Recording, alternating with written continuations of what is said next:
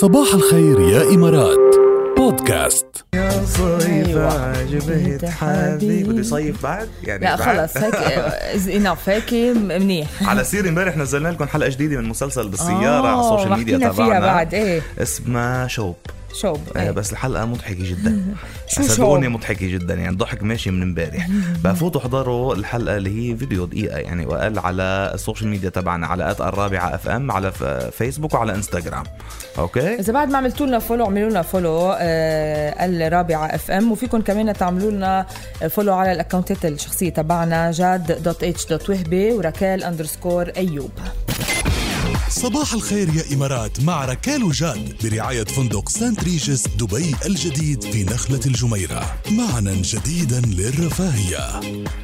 سألنا من شوي وقلنا بموضوعنا أنه دراسات عم تصنف 3 أنواع من الأشخاص بالعلاقات. الشخص المتملك، الشخص المرن، والشخص الاتكالي. أيوة. أنت من أي نوع؟ وقال ركال رح تصدمنا بإجابتها. اي طبعا. بس معنا أول شيء يعني اتصال على الهواء. أول شيء باش مهندس، كيفك؟ ورد يا هلا. لا دقيقة لحظة، هذا الصوت من عند مين؟ في كتير هوا وما بعرف. أيوة باش مهندس. أنت معنا باش مهندس محمد؟ أنا معك بس أنا بالسيارة بس. لا أنت الصوت عندك تمام. عند مروان الصوت مش منيح. بدك تظبط الصوت يا مروان لنرجع لك. أوكي؟ كتير هوا عندك وكتير يعني مش قادرين ضج فظيع. ايه بالسيارة بعرف بس انه يا طفي الايسي يا خفف ويا بعد التليفون عنه يا ما بعمل شيء. ولا يهمك. مشكور يا مروان. بعده الصوت مش منيح. بس خليك معنا يا مروان. خلينا نبلش مع باش مهندس محمد. باش مهندس صباح الورد. ايه صباح الفل. بدنا هيك تخبرنا لنشوف بعلاقاتك انت شو اتكالي ولا مرن ولا شو ولا متملك. والله بالعلاقات هاي شغلة كثير صعبة انك تعمل البالانس يعني بعلاقاتك. انت عامل واحد مع الزمن ومع الخبرة بيتعلم، بيصير فلكسبل اكثر، بيصير يستوعب الناس اكثر. ممكن ببداياتي لما كنت شاب صغير كان الواحد شوية ستريكت اكثر، لكن مع الخبرة ومع الحياة بيصير فلكسبل وبيصير يطنش عن شغلات كثير يعني. حلو. صرت مرن يعني فينا نقول. والله يعني أنا فيني أحكي عن حالي مرن. ممتاز جميل. هلا أنت بعتنا SMS كمان كتب لنا يا سلام على الأغاني، إحساس عالي واختيارات راقية، مبسوط بالأجواء.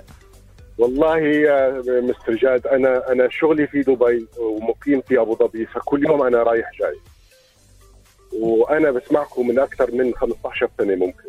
يا عين يا سلام. وعلى فكرة هاي أول مرة أنا بطلع معكم على الهواء. يا شرف لنا. شرفنا فيك. أكيد أنا إلي الشرف أكثر، وأكيد واحد بيو حكمة وهبي الله يخليك. الله يخليك. على برامجه وربينا عليها بأول الثمانينات وفترة الثمانينات. الله يرحم بيك يا رب ويرحم كل واحد له بصمة بهالحياة الحلوة. أمين. وأعطى بصمة والشباب ربيوا على تربيته، ربيوا على قيمه يعني. تسلم يا باشمهندس، خجلتني ومشكور على محبتك واتصالك، وإن شاء الله بنضلنا على تواصل دايما. بالعكس كل واحد عنده فن راقي هو باعتبار بصمي بهالحياة. الله يخلي لي. وفي أشياء كتير حلوة وإنتم من الأشياء الحلوة. مشكور كلامك كتير حلو بيكبر القلب يا مهندس. شكرا جزيلا. يلا بنروح عند مروان نشوف إذا زبط الصوت عنده. يلا شو رواق هلا مروان. صباحو شو عملت هاي سحر؟ طفيت البلوتوث. شو بدي اعمل؟ ما في عندك غير هيك. بس خلي التليفون بعيد عنك، مش تمسكه تلهي فيه اوصف. يلا خلينا ناخذ لكن رايك على السريع يا مروان. مرن متملك اتكالي؟ لا انا مرن متملك. كيف؟ مع بعضهم لانه على حسب الشخص اللي عم تتعامل معه. ايوه. طيب وبعلاقات الحب؟ متملك كثير. يا لطيف يا عين يا لطيف يا عين. خوفتنا يا مروان. ايوه بس حلوه الصراحه ولا يعني ما بتعمل لك مشاكل؟ طيب يعني ما الدنيا مليانه مشاكل عادي يعني. وقفت على مشاكل الحب. انا متملك واللي بده يصير وقفت على مشاكل الحب. لا بعتنا كمان نكتة مروان، ذكرتني من نكتة اللي بتقول واحد سأل صاحبه قال له مرتك من نوع النكد ليش في نوع تاني؟ قوية.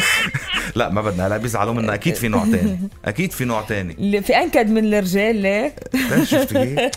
لا في والله الرجال مساكين والله العظيم. لا انا بقول السيدات والله مساكين. مش كلنا مساكين، ولا كلكم مساكين ولا كلنا مساكين. هلا في هيك وهيك. ايه يعين الله، ما فينا نعمم بولا شغله بهالحياه. الله بعين يا شباب، نورتونا حبيبي. شكرا لك. اهلا وسهلا ومرحبا.